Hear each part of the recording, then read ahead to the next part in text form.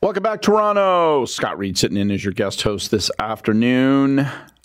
News Talk 1010. I'm here all day today until 6. I'll be here tomorrow from 2 to 6. Tomorrow we're going to talk a lot of Super Bowl because I'm a 49ers fan and I am obsessed with the need for a victory.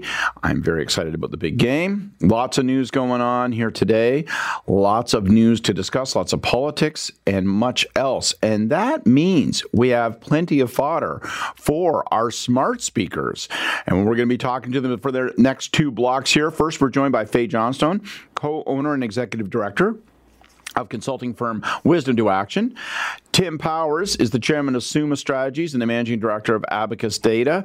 Also a very dangerous person with a strange and very suspicious background in rugby, so people should keep that in mind. And the 49ers suck. Oh, God. All right. We'll take that up with your buddy Cochran. All right. Now, all you Newfoundland Mafia, you guys, we had a big national summit on the issue of auto theft today.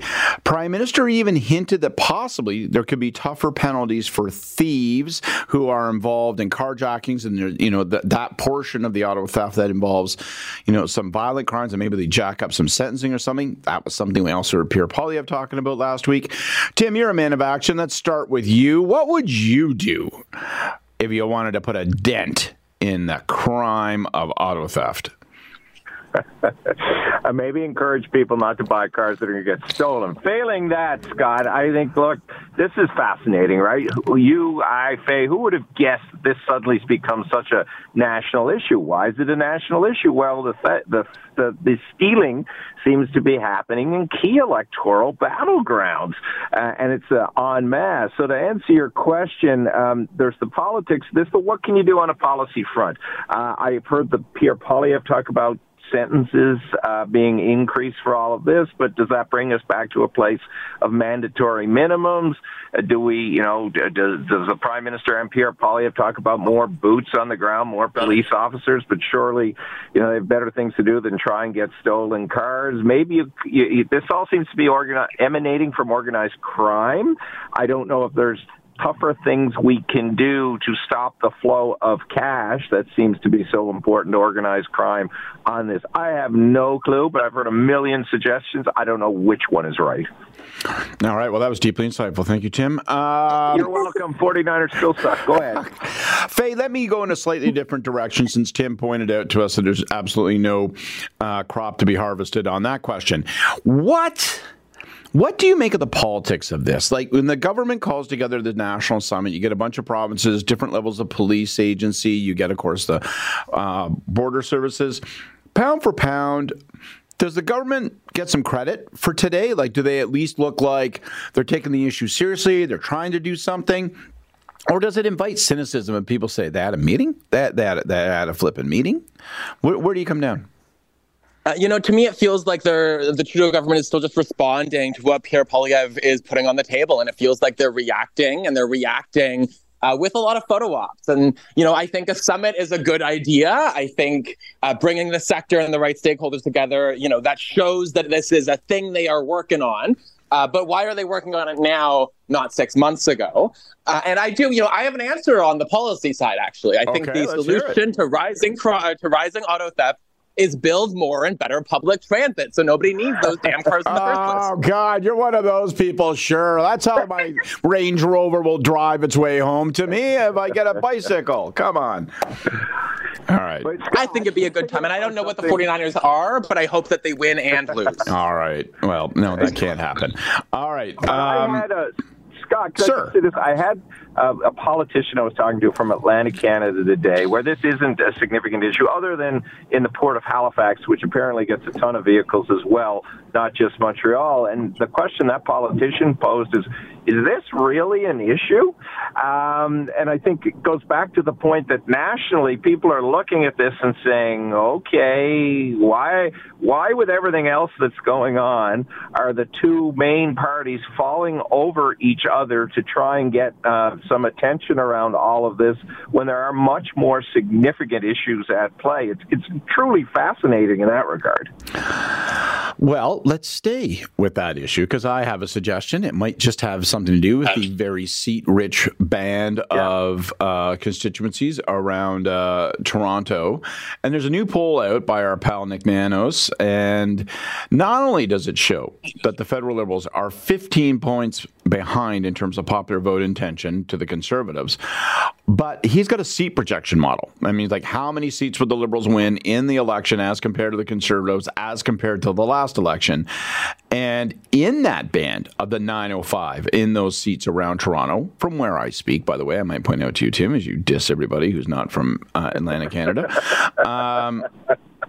they're going to get pounded. Like the Liberals, it's just savagery, and they're going to lose tons and tons of ridings. And it's not just actually in the 905; it's in those battleground spots of Metro Toronto, and Metro Vancouver. So you think about, I kind of always think of it as like the Mississaugas and Bramptons and the Surreys, and that it really looks like this thing is headed for a bloodbath. Any thoughts on that, Tim?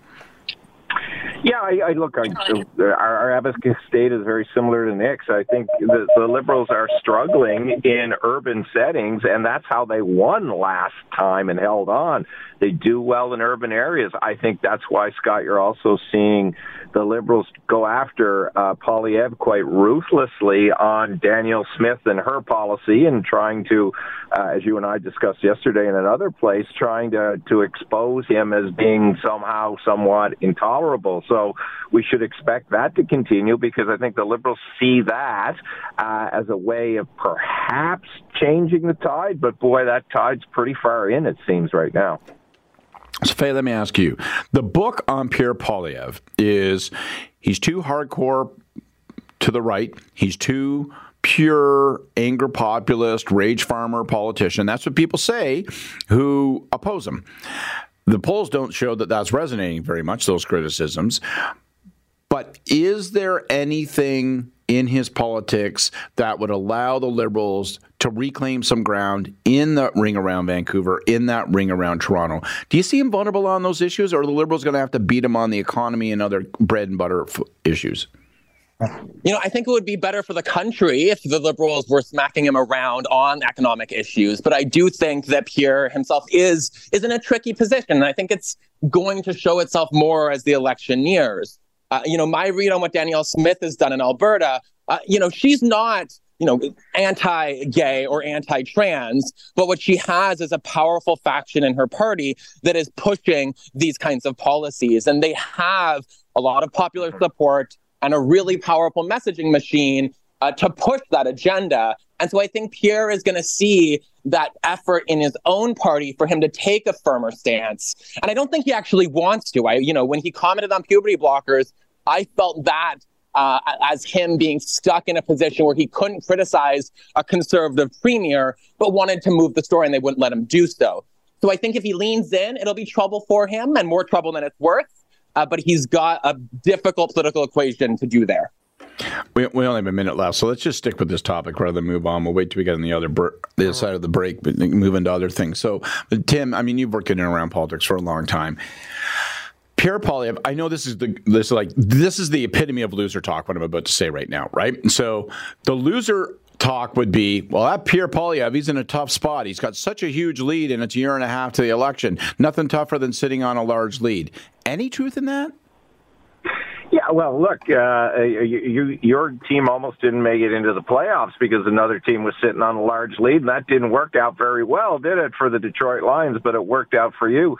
He still has to demonstrate that he can win, and yeah, he's got to protect a large lead, but you're not going to win entirely by just sitting back and crossing your fingers, because that would be a significant underestimation of the Liberal political machine that, yes, is in trouble now, but historically has shown it knows how to pick points up when it matters.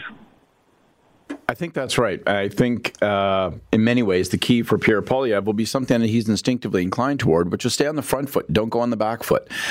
Keep putting it to the government. And I think that's probably what he's going to do.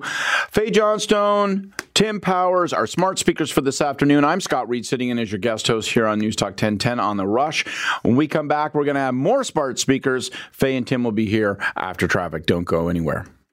Welcome back to the show, everybody. Scott Reed sitting in here as your guest host on The Rush all the way to 6 o'clock tonight and 2 to 6 tomorrow on the mighty 1010. I was like, John Moore always calls it the mighty 1010, like the mighty Thor. It's like, don't screw with our radio station. We have broad shoulders and we are not to be trifled with. But in any event, I am here and it is time for Smart Speakers, where we have two of the best and the brightest to comment on all of the day's issues. Faye Johnstone, co-owner and executive director of consulting firm Wisdom to Action, and Tim Powers is chairman of Summa Strategies and the managing director of Abacus Data.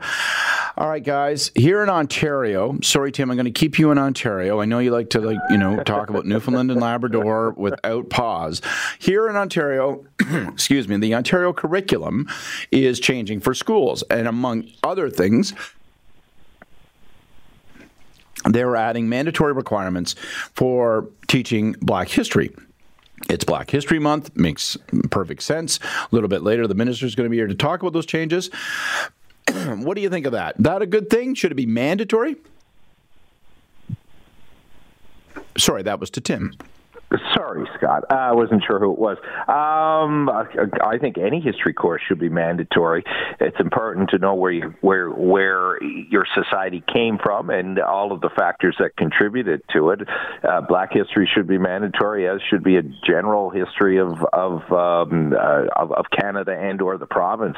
That I think is important for civic literacy and societal literacy. We've done some polling on this and see there's great gaps in people's understanding of how things work and the institutions that are there, and putting in history like Black history and other forms of history is vital to all of that. So I'm all for it being mandatory. Faye, there's a whole pile of other changes as well. None of them look particularly controversial, at least to my eye, my untrained and inexpert eye. But, there are things like, listen, we're going to add in some business courses that are a little bit more hands-on. Like, grade 10 kids are going to learn, the spirit of entrepreneurialism and how to build a business. What do you think? Whenever I see that the curriculum is being changed, I always wonder, how did these decisions get arrived at? Who picked this rather than that, and what's getting left out? So what do you make of these changes in sum? I think they're good. They're positive. I like seeing more education on mental health. I think more inclusion of Black history will hopefully have a longer-term impact on the experience of Black students and young folks at school. But I don't see anything really significant here, and nothing that is, getting me excited. I do have to say that I'm very happy that Premier Ford is loudly and proudly rejected the path of Danielle Smith and is not going to be messing with our sex ed or anything like it. But in this, nothing really gets me up out of my chair. All right, speaking of Doug Ford, let's stick with Ontario politics. Mike, show us a little, give us a little taste of some of that sweet advertising. What if we told you there's a place powering the future with clean nuclear energy? And what if we told you, you already live here? What if we told you there was a place where the bread was buttered, where the honey and the milk ran? Oh, so these are a brand new advertising campaign. The Conservative government isn't acknowledging at this point what their overall spend on advertising, but it's starting to get the reaction from all the usual places where people are saying, look, now we're seeing there's increasingly political advertising, higher and higher sums of money are spent on government advertising, but it's really, really intended to make you feel positive about the current government as they aim toward re-election in a couple of years. Tim, we've seen this go back and forth. We've seen the governments bring in really tight rules or all you can advertise like some terrible test pattern, public service announcement. Then you've seen the Wild West where it's like, hey, how about the premier, right? He rocks and you should rock by rocking for him. Where do you fit on this spectrum? It's almost like you were channeling Donald K. Donald there, and we're dating ourselves knowing who Donald K. Donald was, Scott, or is. I'm all for tourism advertising and smart advertising that attracts people to the province. The ads you just played, what I'm seeing about them, what I've seen so far, I should say, about them, don't appear to be that. And look, we'll take you on an advertising fight any day of the week, Newfoundland and Labrador, to get it in again. Like, we crush the country in good ads, but again, they're directed at very specific audiences to come and spend your money in Newfoundland and Labrador. This seems to be feel good about Ontario. I would join the chorus, I guess, of people who say, okay, well, is there any other economic purpose there? The only other economic purpose I can see, and I appreciate today's a tough day for Bell Media, is that it does provide some advertising dollars to media companies that still are struggling. So if that's part of it, okay. But otherwise, yeah, there's just another way of dressing up a government before they go into a period where they're going to spend their own money on election ads. So, Faye, I'm gonna tilt the playing table here, because I'm going to give you a take and let you react to that as opposed to the general issue. And I'm a creature of government and politics, so I recognize this. I've had my hand in the greasy till of the taxpayer, okay? But I think we live in changing times, and we're in a time now where it's harder and harder and harder for governments to get through. And I'm not terribly shocked to see governments spending more, even if it's pretty dressed up, to try to get through to people. And it is going to cost more, and you're going to have to advertise more, because it's harder and harder to find people. It's harder and harder to reach people. Audiences are more scattered, more fractured. Is that part of the calculation at all? Do you think there's any merit to that argument, or are you just like, no, this is just a bunch of political hacks trying to get away with it?